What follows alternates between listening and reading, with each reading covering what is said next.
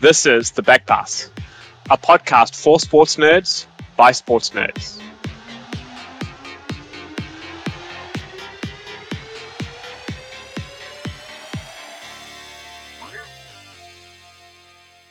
Welcome to The Back Pass. This week, we talk about the rise of franchise cricket.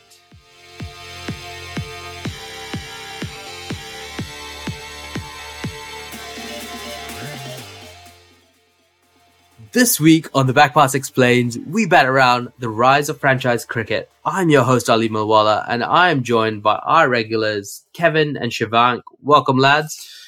Hello. Hey, how's it going? Great to have you guys here. We're talking about some really interesting rise of franchise cricket and going into the depth and history of cricket as well. So there's a lot to cover here. We're going to talk about a lot of different things. We're going to go through history, the importance of representative cricket, and the cricket's new age and the growth, and how cricket makes money too, and how the cricketers make money. So there's a lot to cover. Let's get started. History of international cricket. Shivank, how did cricket spread around the globe? Yeah, always ask the analytical guy to answer a question like this. Now, look, the sport of cricket was practically an English sport. It was played by the English elite, and hence, it's called the gentleman's game and everything. And really, Spirit of cricket. Anyway. Yep. And that's how cricket basically spread. So wherever the English colonized, the upper hierarchy of their contingent over there basically played cricket. And that's why you see English countries colonized by England are the main players of cricket up until the longest time. But now you're seeing a slight change in it, where you're seeing some of the European countries like Romania and stuff come in, or the Netherlands come in. But yeah, the English played it, all their colonies played it, and then about 125 odd years ago, the ICC was formed.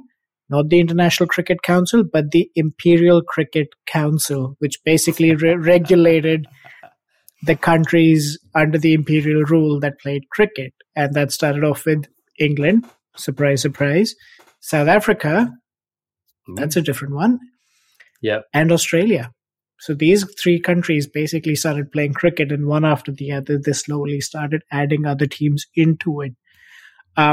Up until that point, cricket was a multi-day sport. It was not in the modern form. You played it over 5 or 6 days. You had a rest day in between and everything of that sort. In and around the time of World War II, both New Zealand and India also joined in.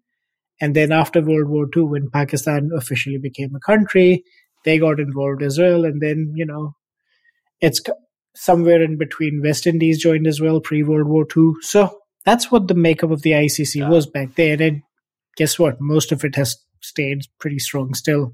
Like, you've still got the main 8 to 10 countries that play a lot of cricket, and then you've got associate nations made up by the newer brass of cricket playing countries. So yeah, that is how cricket spread. Wow. And to think of it, West Indies aren't going to be at the World Cup this year as well, considering they joined the ICC, the Imperial Cricket. That's due knowledge. Yeah. I wonder when they rebranded. When they decided that, hey, maybe we should take out the imperial part of our title. I'm guessing when a lot of colonies broke free. Yeah, but that was just now the new moniker is Commonwealth, right? Sounds more inclusive. Yeah. It sounds more inclusive. Yes, it does. So then, why then, Kevin, is the representative nature of cricket? Why is the international game so important in cricket? Well, because unlike most sports we follow, like the football, rugby league, the international game in cricket is, for all intents and purposes, the core of the game. Cricket's franchise forms aren't very well known, and the tribalism exists at the international level. So a great example is the Ashes series that's going on at the moment. without the Ashes series, or if you were trying to compare that to a equivalent, that would be Man City versus Man U. It's that level of derby, that level of tribalism, that level of intensity. So cricket as a whole is flipped on its head, where the international game takes the core of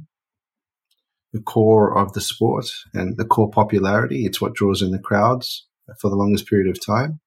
And it was also moving into the more, I guess, personal aspects of it. Its anti-establishment nature of international cricket has allowed for like these colonies to assert their authority. So, the fact that India, like when we talk about cricket as an Indian, we think about movies. There is probably only one movie that comes to mind. But that is kind of like that is part of the essence of representative cricket, right? It was about that anti-establishment. It's about them versus us, and it's about bringing down, like, the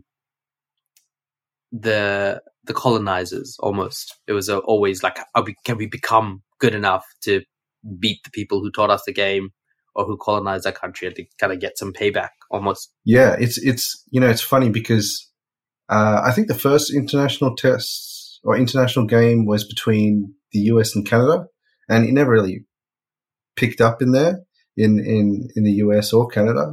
Canada a little bit more nowadays, but I get the feeling that's probably because they beat the British, so they technically, even though India has its own republic, they never actually fought a war with the English and won, and they stayed a part of the Commonwealth,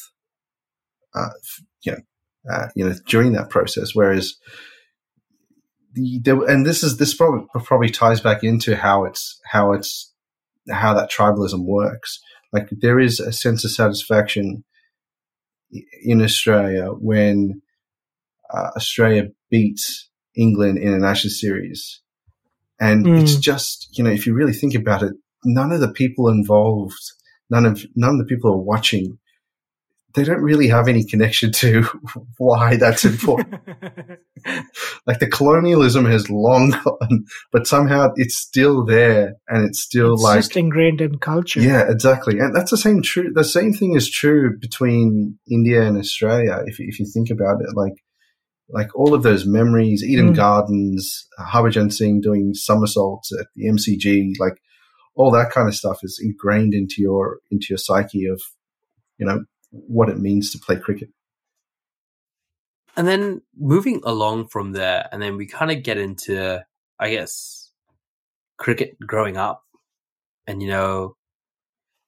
shifting away to like the new age of cricket that we get into, shifting away from nationalism towards becoming something that can actually make a lot of money, and watching some of the bigger countries, or some of the bigger cricketing countries, actually really ramp up.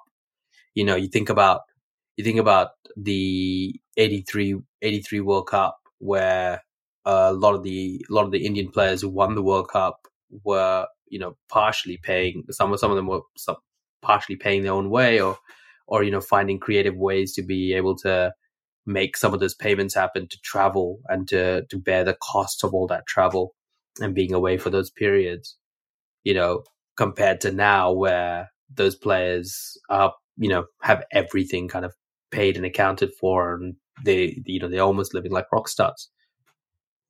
What do you mean almost living like rock stars? I think they've gone above and beyond rock stars. Correct it. The rock stars are almost living like cricketers now.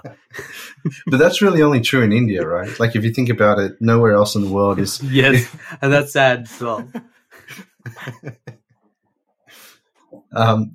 No, it's an interesting point, because I think it's almost impossible for cricket to survive without having some eye on money.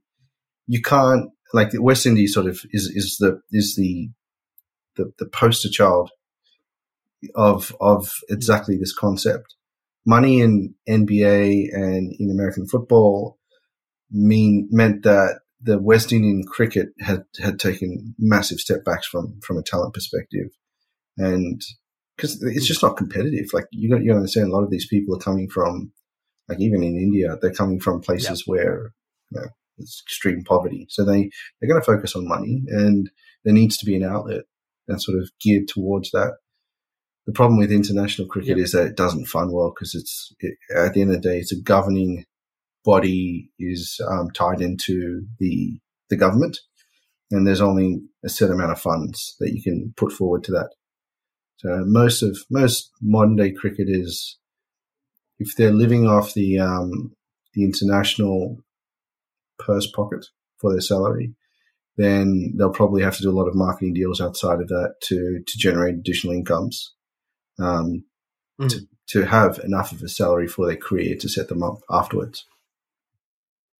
And that's an interesting dynamic as well. Like if you had to compare that aspect of cricket to FIFA, right? So if you compare ICC and FIFA, and we know both corrupt as bad as each other, you could say, but FIFA very, very, very specific in terms of the football association for the national teams have to be separate from the governing body and from the governing body of the country. So they have to be separate from the politics side of it, where you're kind of saying that in cricket, that's almost like it's kind of, it's a government, there's a government cricket association. So it's kind of connected. No, but the funding, like the funding is tied heavily into it. Like they get so many government grants. It's similar to, it's not quite the same as the Olympics, but it's very similar to, how the Olympics is run. All of the grassroots are run by. I can only speak for Australia because I haven't lived in New Zealand, and I haven't spent enough time in India to be able to speak to how BCCI is run. But all the grassroots, they're tied to Cricket Australia, which Cricket Australia is funded at some level by the government, which is taxpayers' dollars. That's very cool. And that's a really, really good point, Kevin. I think we'll come back to that one later, but that is a really, really vital point about kind of how player development and growth happens in cricket as well. But, so about that making money, and part of that also became, why don't we introduce more formats of cricket? Why cricket grow in that direction? Why don't we modernize the game and bring some modern kind of excitement to it? Shivank, one of our favorite formats, ODI. We love to hate it. There's no better way of putting it. But it was controversial, right? Like when it first came out. It first came out, 100%. But it was born out of necessity. Like international cricket was losing viewership, and people just didn't have the patience to watch a 6-day game. Ironically enough, people don't have the patience to watch an 8-hour game now. But look, that's basically the origins of the thing. And then an Australian by the name of Kerry Packer decided, you know what, let's cash in on the fact that cricket has a dying interest stream right now, and the players aren't making enough money. So if we combine this with a lot of marketing, with a lot of glitz and glamour, maybe we come up with a format that actually has a lot of brand value associated with it. And so was, you get the modern version of ODI cricket. You get colored clothings, you get white ball, you get day-night formats. Why restrict yourself to just hours of daylight? And that did bring a lot of excitement, right? I mean, you had that early versions of the ODI cricket, and it was like 60 overs, and you had Sunil Gavaskar, who opened the innings, ball 1, and was also faced the last ball of the 60 overs, scoring, I believe, off the top of my head, I think he either scored like 37 or he scored 65 runs. Something like that. Something like that. Batting 60 overs. Can you imagine? Yay for T20. Can you imagine any modern day player doing that in any format of the game, batting 60 overs and coming back with 37? Or maybe Pujara. Maybe Pujara. But that's basically how cricket grew. And we have the modern version of ODI cricket. Now, when you have two formats only, Test and ODI, the ODI was pretty successful at being the revolutionary format, and then almost started taking preference as well. Yeah. And then you started seeing multilateral series, tri-series, or the Asia Cups or whatever. And then you started seeing rule changes like fielding restrictions coming in or anything down leg side being a wide, just to spice up the game a bit more. Yeah. Whereas Test cricket always remained the purest form of the game without any major rule changes, unless absolutely necessary, of course. Yeah. We were talking about body line for sure on that one. And, that also brought in, like you said, the competitions and the tournaments, right? Like we got the World Cup. Exactly. Without ODI, we don't have the World Cup. There was, we're still trying to figure out how to do a World Cup with Test cricket. Let's face it, we don't. We have one. It doesn't make sense at the moment. No. So then it's starting to be like, basically coming out of like, almost going from that transition of coming out from black and white into the color world. I think it almost happened at the same time. So you went from black and white TV and you went from the white Test clothing into that color of one-day cricket and color TVs. It almost seemed like a revolution all at the same time, right? Yeah, but it wasn't really So, the schism happened. But if you think about it, it sort of speaks to how cricket as a whole is so traditional, because it still kept Test cricket, and Test cricket was still heavily followed even post that period. Like, it almost enhanced Test cricket, whereas if you look at other sports, the rule change would have just happened to if they thought that it was going to work, that they would have just got rid of Test cricket and they would have just stuck with one-day cricket, for instance. And you would have just evolved the game, keep going. You'd lose that history. This would now be what is cricket. Yeah, exactly. Right? Like this would be the now form of cricket, but never get rid of the old one. The spirit of the game wouldn't allow it. The spirit is holding on tight to Test cricket. Yeah, and there is some history, and there's some. I think it's still true to this very day that there are people who only watch Test cricket, who only enjoy Test cricket, hate IPL, hate T20, hate one-day cricket, regardless of any positive experience that they might have had with it. Going to see a live game, they still watch Test cricket. And I've got friends and family friends who are willing to sit through 5 days of a draw, but are not willing to sit through an hour or 8 hours of one-day cricket. So, are you counting me in that category, Kevin? Not particularly, no, but because you do sit down and watch IPL. Even the vice versa. Now you have like all these audiences who T20 cricket and one-day cricket, but you literally, like, if they were flicking a channel and Test cricket was on, they'd be like, yeah, moving on. It just almost be like, not doing that. I'm not doing that to myself and watching Test cricket. And then it's kind of weird. It's all the same sport, right? Well, technically the same sport. Technically the same sport, yeah. It's the same sport because sometimes the same players play it. And with the same ball and a roughly Well, it's not even the same ball. Is it really the same ball? Oh, yeah. It's same bats. They at least have the same bats. Yeah, the bats are the same. The ball is slightly different and depends on who makes the ball too. The wickets are different as well between each format. The pitches are different. The size of the field is different. Yeah. Yeah. They really should just be different sports, right? Like, we're talking about different sports now, right? We should just call it a different sport. I guess we are lazy. We're the ones who call it cricket. Yeah. It's not the sport's fault. Yeah. Like, if we can call indoor cricket as a separate thing, let's just call it. These things are separate things. Yeah. Yeah. That's true. Yeah, exactly. Just played in a similar manner, or roughly the similar manner that looks kind of similar to other things. It is a bit of time traveling when you watch Test cricket after you've watched one day in T20, because you can tell that there's an age factor involved. It's kind of like the wigs that lawyers wear in the UK.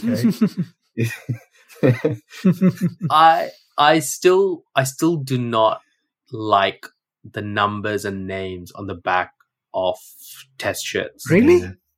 I still feel like there's a little bit of it should just be white, like just Yeah. I don't know. It just feels weird to have that number. Maybe just a name. I don't know. It doesn't need a number. I do like a slightly tattered. Maybe you can call this a fetish, but I do like a slightly tattered, worn out Test cricket cap.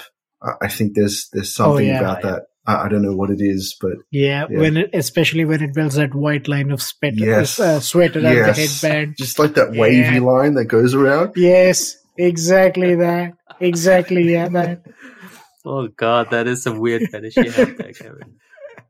It's like, this guy's done the hard yards. It's like, that's a cap that's a well hat. Yeah. I remember, I think it was Steve Waugh's final test. His band broke. His elastic snapped, and I was like, "Wow, okay, that's been lived in. That's gone through some hard yards." And now I think I've seen a couple of caps in the I think Steve Smith's and a few others that I've seen recently in the Ashes tour that look like they've reached that level. I'm starting to think whether they make them as well as they used to, because they seem like they're degrading a lot faster nowadays. So I don't. It's probably because of how much they get thrown. Yeah. To the ground. If there's anything that the test documentary's shown us, is that it gets abused quite a bit. But no, apparently after a certain number of tests, you can request a new hat. Yeah, I wouldn't do that. And they give you. I wouldn't do that. So it's a budget thing. I didn't think it was a budget thing. I thought you just walked out to the Cricket Australia store and you buy another one. No, because they've got the numbers. They can't do that. They've got the numbers. Their numbers on it. But you could stitch that at home. Yeah, I don't know if it's the same thing. You just get like a green thread. No, it's gold. It's gold. Actually, what is it? What is it for the Indian team? Is it white? It's blue. Blue and white? Well, the hat's blue. I think the text is yellow or a light shade of yellow. Yes. Yeah, okay. But yeah, and then, cricket growing in popularity in different parts of the world as well, as we kind of have that, the color and with the salaries now getting higher. And we've seen different parts of cricket, different areas of cricket grow in different parts of the world. Kevin, Australia, New Zealand, cricket's actually gone up during the whole COVID period. The cricket popularity, but not in the way we expected, or not in the places that's traditional. Yeah, exactly. It went up in the women's game, which is fantastic, because I think cricket is one of the sports. Cricket and tennis probably I put at the same level, where it's a watchable sport. This is why I haven't included golf. It's a watchable sport where the women's game, I think, is, for all intents and purposes, it can be almost the same level of skill as you get in the men's game. I think with other sports, I'm not saying it's not possible. I just think it'll take a long time to get to that point. The investment that's required from a grassroots level, it's a bit different on cricket. I don't know why, but you can fast track that a little bit and develop grassroots, and it's evident because the women's game is fantastic to watch. And it's certainly to the point, the T20 level is certainly to the point where I think they should start seriously considering maybe making the boundaries a little bit wider. I remember about when I was in high school, there was somebody that I studied with who was a up-and-coming female cricketer. At the time, there was no money in the sport, and there was not a lot of development. And it was it was a bit of a novelty. But nowadays, I think in the last 10 years at least, the development that Cricket Australia has put into it, not just Cricket Australia, but this is probably one area where the BCCI has had some investment.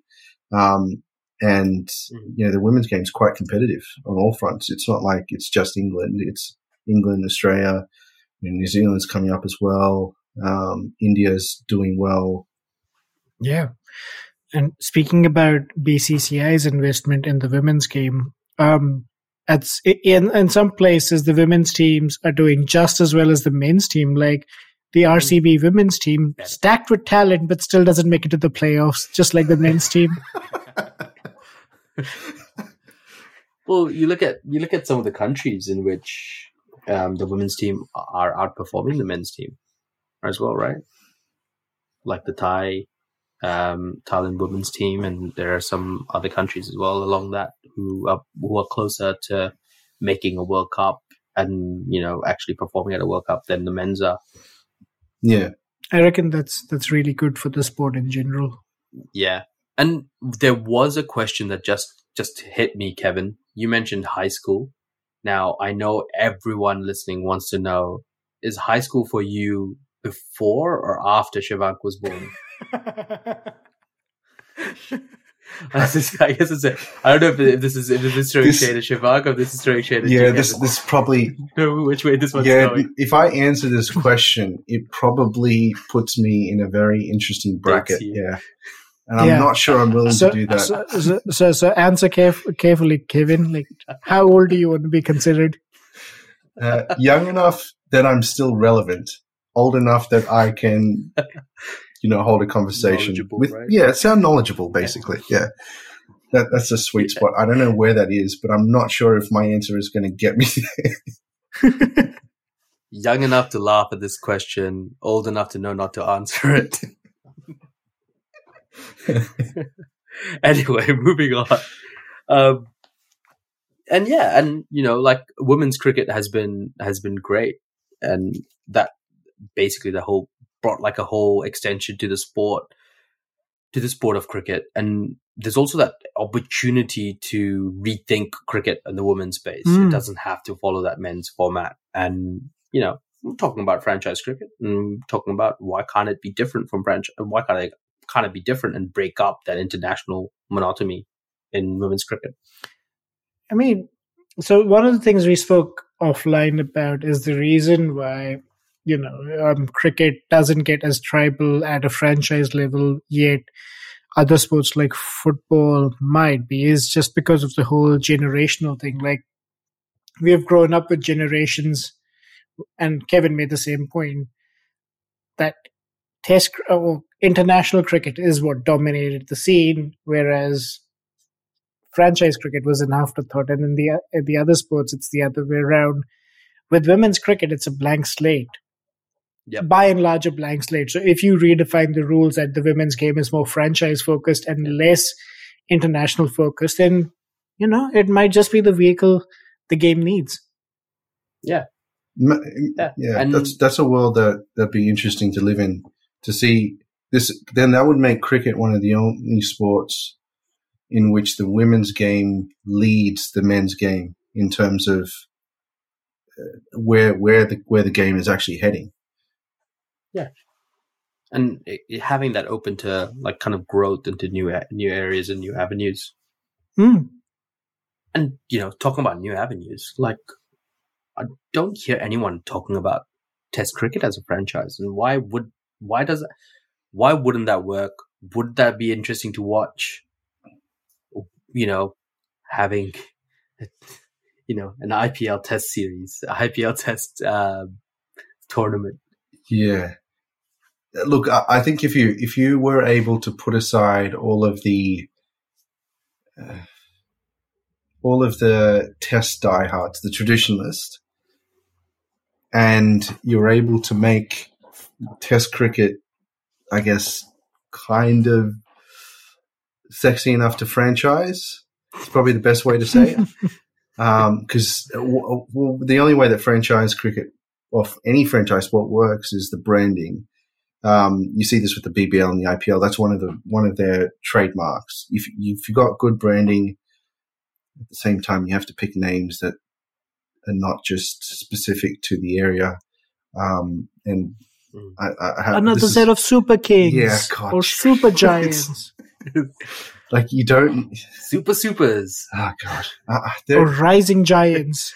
I feel like whoever the marketing teams are involved in the IPL, and we'll talk about IPL at a later point, but whoever involved in that, and this is not just the IPL, it's a BBL too, because some of their names are terrible. They just like taxed it straight from the US sports, like the Heat, Scorchers. Yeah, it's like, come on, guys. Like, pick an animal. I know we don't give them enough shit, but I know we don't throw enough dirt around in their direction, but honestly, Mumbai have a pretty terrible name as well. I mean, for God's sake, it's like, being like, we're gonna call our team the Sydney Australians. It's like, say, you couldn't think of anything. You just went with that. The other parallel is, imagine having a Canberra Capitals. Yeah. Delhi Capitals. Like, who comes up? Who comes up with these names, for crying out loud? Yeah. Well, clearly, people who have a lot of things to do and not enough time to think about great ideas. Too much money to. There's way too many kings in the IPL. Like there's so many kings. But isn't that a true representation of India? If you really boil it down. Oh dear. Sorry, the question. It kind of goes back to its almost colonial days, right? Of before colonialism, where there were a lot of kings in India. We're taking back what is ours. Yeah. Very, very anti-establishment. Yes. Yeah, I guess we're still living the same sentiment one way or another. Yeah. Yep. Okay. Coming back to the question. But how would it work? How would Test cricket as a franchise actually work? So if we had, say, like IPL, I don't think IPL would work. There was like BBL equal. No, like we spoke to Gurpreet previously, good friend of the show. When he was explaining it sort of gave me a little bit of light bulb. The tribalism is not going to work and that's what Test cricket's all about. Test cricket is the purest form of tribalism in cricket, and you're not going to generate that if you just try and do like Ranji Trophy equivalent. It's just not going to happen. Even the IPL auction style is detrimental to that. Like you need to somehow generate some kind of tribalism or try and copy across. Now, the only tribalism, the most obvious tribalism is the international tribalism. So maybe as Gurpreet was saying, you could split it up into regions and try and focus on that. The added issue there is, well, who would want to watch that, and how would you get that above board? And after the novelty wears off, will people still be watching that? Yeah. Yeah. How many people really want to watch, say, Tamil Nadu play Sussex? Oh, actually, maybe that's a. You picked a. But they're pretty interested in Tamil Nadu versus Sussex. Yeah. I'm actually thinking, let's spice it up. Let's play it at the Vaka. Why not, right? Like, why not have picking a county team?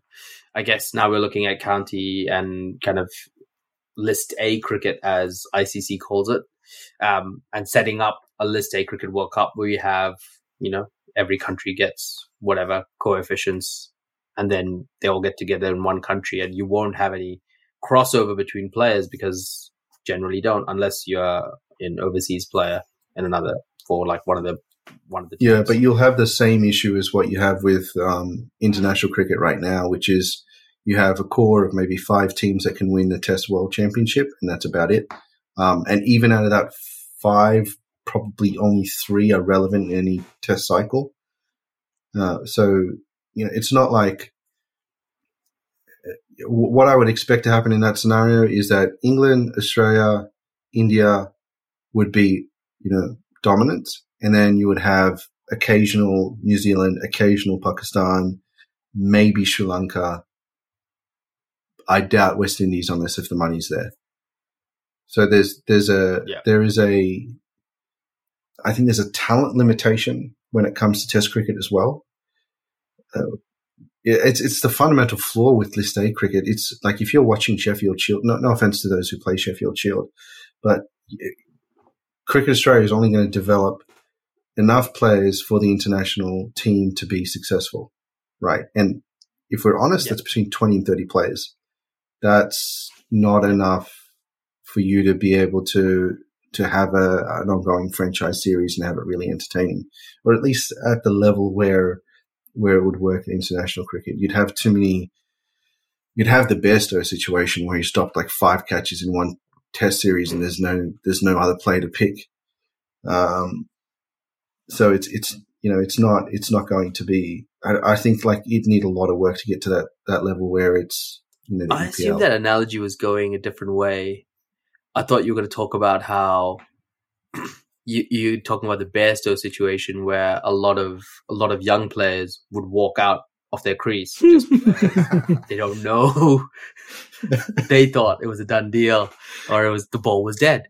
But you would think that a lot of players or a lot of youngsters who are potentially just talented athletes who are like getting to 18, 19 and going, am I actually going to get a Cricket Australia contract, or am I better off, putting my effort towards basketball or rugby league or rugby or AFL, because I'd like to play cricket, but there's no guarantee of me getting a Cricket Australia contract and being stuck in Sheffield Shield for the rest of my career, or no, not Sheffield Shield. Yeah, Sheffield Shield. What's the Australian? Yeah, it's just Sheffield, right? Yeah.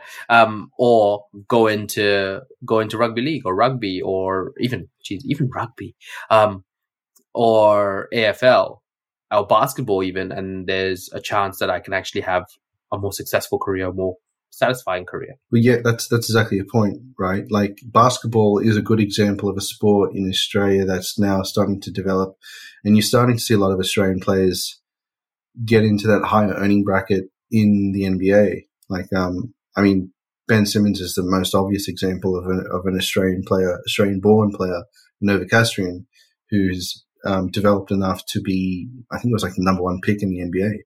So, that's happening. So you're going to get talent siphoned off that way.